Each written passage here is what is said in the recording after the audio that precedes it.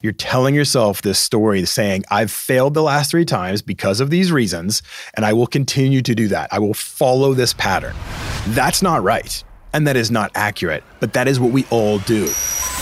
This is the Workin' Sports Podcast. Here's VP of Content and Engage Learning at workinsports.com, Brian Clapp. I hope everybody had a good Thanksgiving break. I took all of last week off, which is why there was no Monday podcast, there was no Wednesday podcast, and that's on me, but I'm not apologizing. I needed the break. I wanted a little time off, and I took it. I'm damn proud of it. And you know what? Let that be a message to all of you. Sometimes you have to completely shut off. That's how you recuperate. That's how you recover. And I did it, and I don't feel bad about it. You should all do it too. I hope you had a great Thanksgiving. So now I'm back. Let's dive into things, right? There's some important topics to get into. We're hitting a time of year where you're going to probably slow down your rhythm a little bit. You know, November, December tends to be a time of year where people maybe aren't applying to as many jobs. They're maybe cruising a little bit through the holidays. That's okay, but it's still an important time to get your mind straight around where you're going to be and clear up some of those areas, do a little bit of self-analysis and figure out things that maybe haven't been working for you that you can improve on, which is a great launching point for today's topic. So, preamble a little bit. I've spent much of my career marveling at athletes and their ability to stay level in times of extreme pressure. Like, you watch and you hear stories and you read books and you read articles about how athletes perform in these top moments, and it is so impressive to me. I've been seeing a lot of ads for the Winter Olympics that are coming up in February, and I'm remembering that, 4 years ago, the last Winter Olympics, I was watching the luge event, and I know nothing about luge, but you get into these random kind of Winter Olympic-y events that you only see once every 4 years, and I was way into luge for some reason. And I'm watching that, and they race 4 times, and all of their times count towards the final standings. There's no mulligans, there's no throwaways, there's no best 3. It's 4, all 4 count. And even still, the difference between first and 8th place was tenths of seconds. Like, that's amazing how close and how thin that level of who is gold and who is 8th is. And that's some of the mentality you bring to your job search too.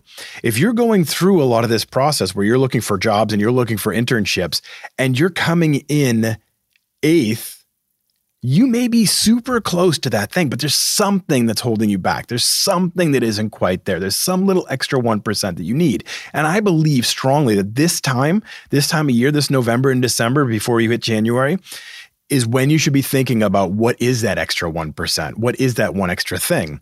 And to me, that nerves and that ability to kind of settle them and be ready in those moments is one of those things. To be as authentic as possible during this process and overcoming some of those nerves. Again, I will fully admit, I watch the Super Bowl and I get nervous. I get a pit in my stomach. I feel like my hands are shaking and I have nothing to do with the game. I don't understand how somebody can be out there doing what they do. Tom Brady is a god. That statement could stand in and of itself any time in history. But like in this moment, you're sitting there thinking like, how does this guy do it? I always recount the story of Rick Ankiel. If you don't know who he is, you can Google him and you can figure out who I'm talking about. Rick Ankiel was a top pitching prospect for the St. Louis Cardinals in the 90s. Like electric left-handed pitcher. And he hit the playoffs his rookie year. I think he went undefeated his rookie year. Like he only played half season or something like that, but he was like 9-0 going into the playoffs postseason. And he couldn't find the plate.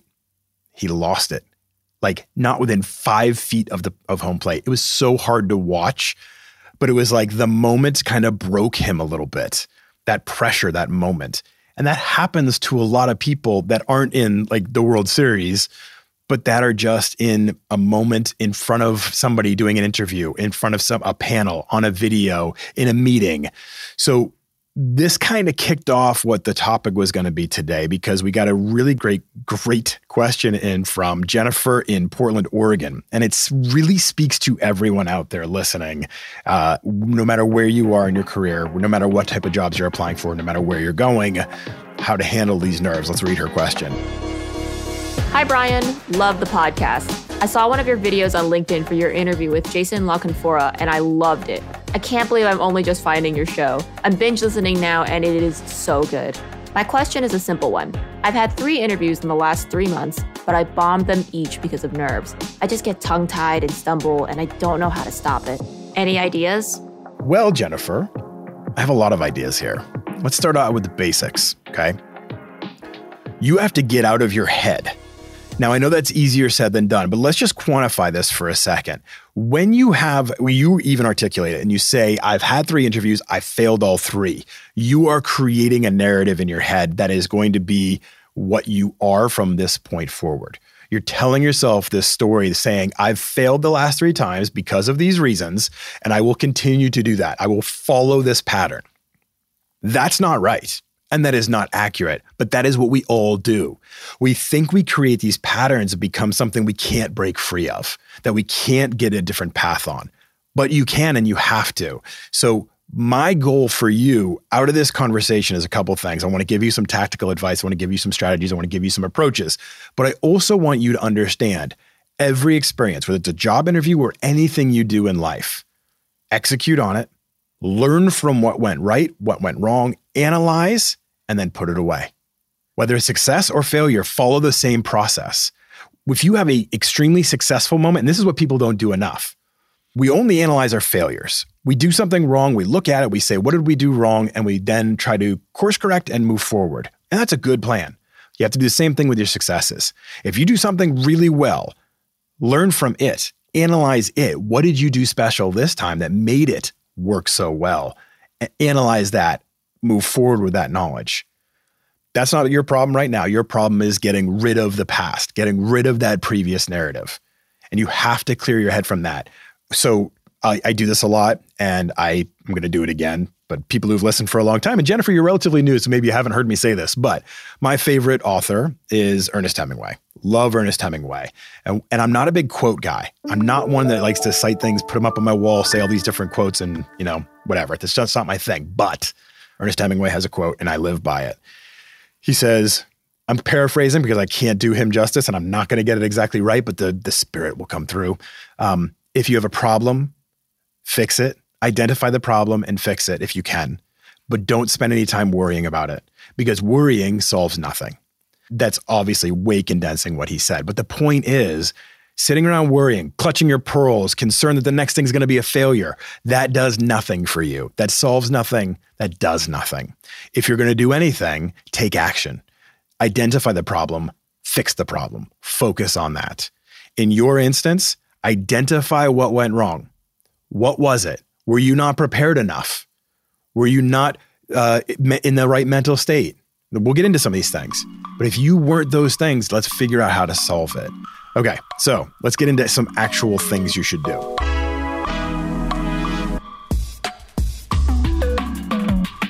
Generally speaking, most people, when they're going into a situation that makes them nervous, and this could be a public speaking engagement, this could be a job interview like you're talking about, this could be an on-stage moment, whatever it is, they try to script out and memorize answers so that you can rehearse, prepare, get into a comfortable groove, and just push this out. And that sounds great in theory. And you may have even read that in some ebook somewhere about how you should read the 50 most common questions and prepare exactly what you'd say and script them out and be ready to go. The problem is that doesn't actually work in practice, and it actually makes you more uncomfortable because you aren't able to course correct when things go off your schedule. And guess what? They're never going to go according to your schedule. You don't know what question somebody's going to ask. So if they ask you a question and you're sitting there trying to think through, what is my scripted response?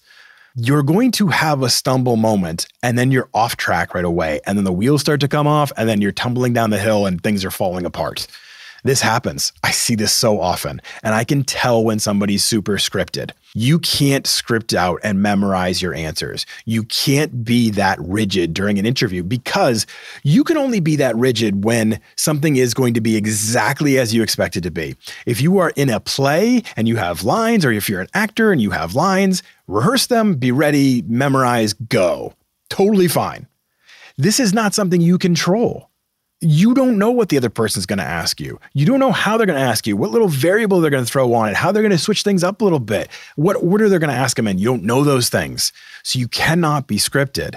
I have done hundreds of interviews where somebody, I can tell right away, super scripted, super robotic. And so what I would do if this was happening, if I asked somebody a question, I felt like they were being way, way, way too robotic, I would ask them something way off the cuff, way out there, because I just wanted to see how they could read and react, right? I'd ask, what was your favorite class in school and why? What's the best sports event you'd ever been to? You ever drunk Baileys from a shoe? What? When did you decide you wanted to work in sports? Just throw something completely random out there and see if they could adjust and read and react. And most of the time they couldn't, because they were so focused and so regimented on some sort of script they had created in their head. I didn't ask them to trip somebody up. I was just trying to loosen them up, but it never really worked that way. Usually what I saw was that they weren't able to handle themselves in this environment. So instead, the game plan you should go in with is maybe you write some things down that can help trigger memories in your mind to help keep it sharp, but you don't want to memorize. Bullet point things, refresh things in your mind, go through certain stories, get some ideas in your head that can work in certain environments, but not an exact script. Because the moment you forget something, even if they ask you the exact right question, you're like, oh my gosh, I am so prepared for this. And you start talking and you get a little bit off your script and you're like, wait, that wasn't exactly how I wanted to say it. Oh no, it turns into the snowball effect and you can't correct and you end up just like stumbling your way through everything. So you need to know the information about yourself. You need to kind of have bullet points. You have to recount those experiences. We'll get into that in a second. And you have to be able to pull those out in stories. So know these stories about yourself. Know these things that you've experienced, but don't script and rehearse exactly. Get the feeling and the vibe for a story. Get the key points you want to hit, but don't script and memorize. Okay. The other thing that does, if you script, you don't sound genuine. You don't sound authentic. And I know that word gets overused a lot, this authenticity. It's a good word. That's why it gets overused. If you come off robotic in an interview, if you come off less than authentic and genuine, like you are scripted, like I don't script, I don't rehearse anything, I don't read from a script or anything like that. I am feeling this moment with you right now. And I hope you get an authentic vibe because it is real. That's what I want you to give off when you're in interviews as well. Okay.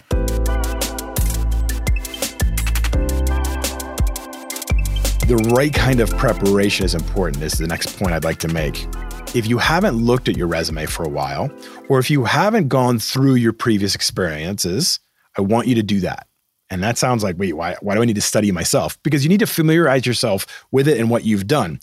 Many interviewers are going to feed off of your resume for their first couple questions. Oh, I see you worked at CNN Sports Illustrated. What was that experience like for you? Well, summarize your work experience for me. These are the kind of questions they're going to throw out.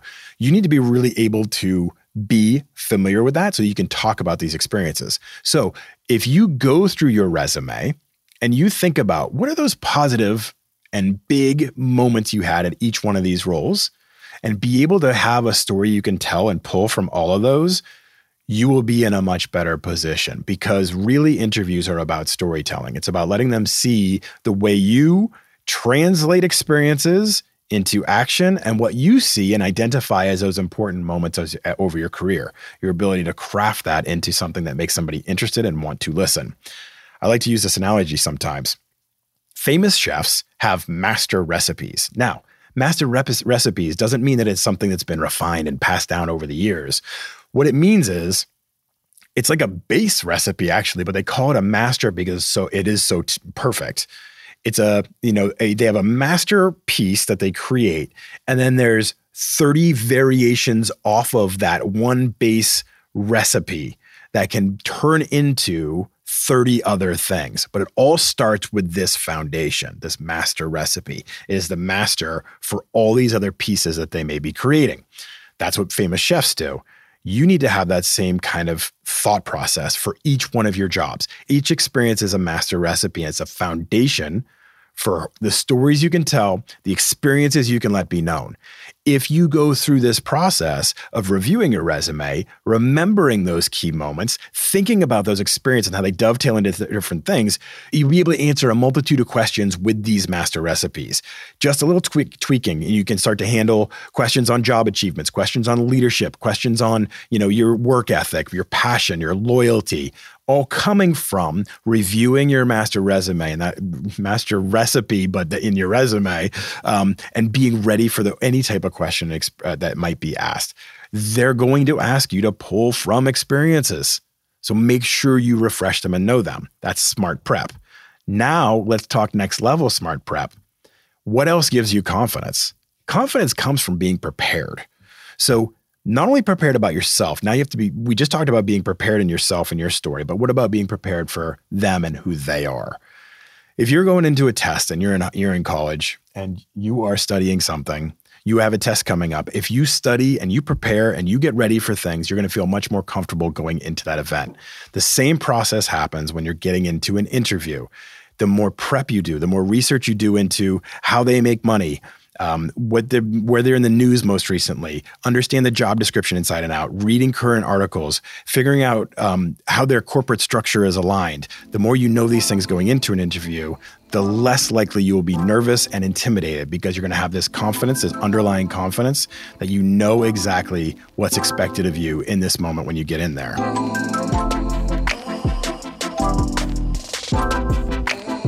Now, the final tip that I want to give you, if you are two things actually. If you're a naturally nervous person, right? You're one of those people that gets overwhelmed in these moments and you're just not really sure how you're going to perform, how you're going to act.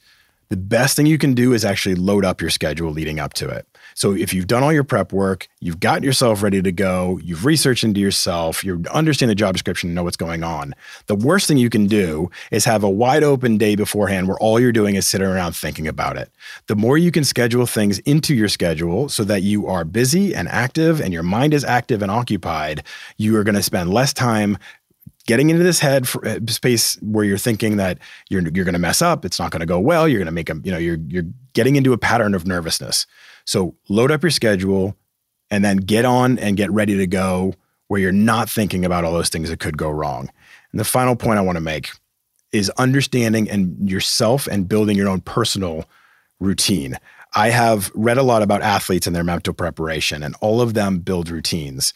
Snowboarder Jamie Anderson literally hugs a tree before each race because it helps her feel grounded. Michael Phelps visualizes everything that could go wrong and figures out how he would respond to it so nothing feels unprepared. Mac Jones has breathing techniques he utilizes on the sidelines. We can go through a lot of these things, but knowing yourself, understanding if you need meditation, if you need to listen to music, whatever makes you feel in the zone, do it. I had a friend who was a really, really great public speaker, but if you asked her, she would tell you that she is a bundle of nerves and she's not comfortable at all in this environment. So I pushed a little further and I said, well, how do you prepare? How do you get yourself to this point of being ready to perform? She said that she studied herself and she understood there were two things she had massive anxiety about. One was that she would throw up on stage. Like she literally had a fear that she was going to throw up on stage. That was her big anxiety dream. And then the other one was that she would get up there and she would lose her voice. So she knew these were the two things that really made her feel nervous before any public speaking event.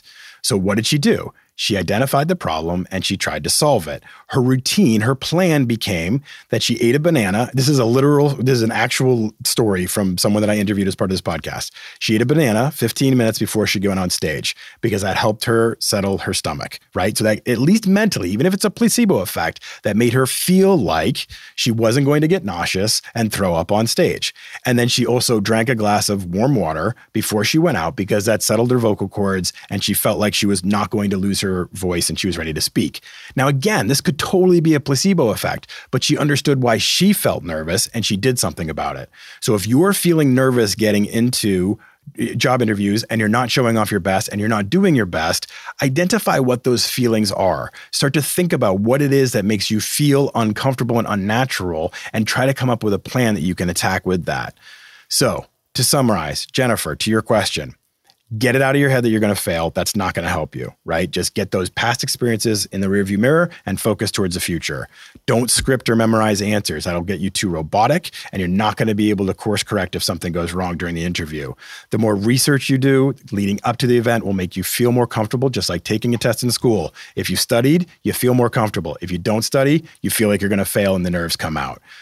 Fill your schedule leading up to the interview so you're not having a lot of time to get like in your own head. Less downtime means less stress time.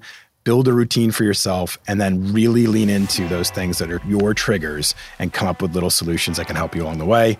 Jennifer, I hope that helps you get started on this and kick off your next interviews in the right way. Coming up on Wednesday, Sean Deloney, Assistant Director of Content for the Phoenix Suns. This is an amazing interview. I was going to wait till January to run it because January tends to be a big month for us, but as soon as I conducted this interview with Sean, I was like, we got to get this one out there because this is a really, really great conversation. So tune into that on Wednesday. Thanks for listening to everybody.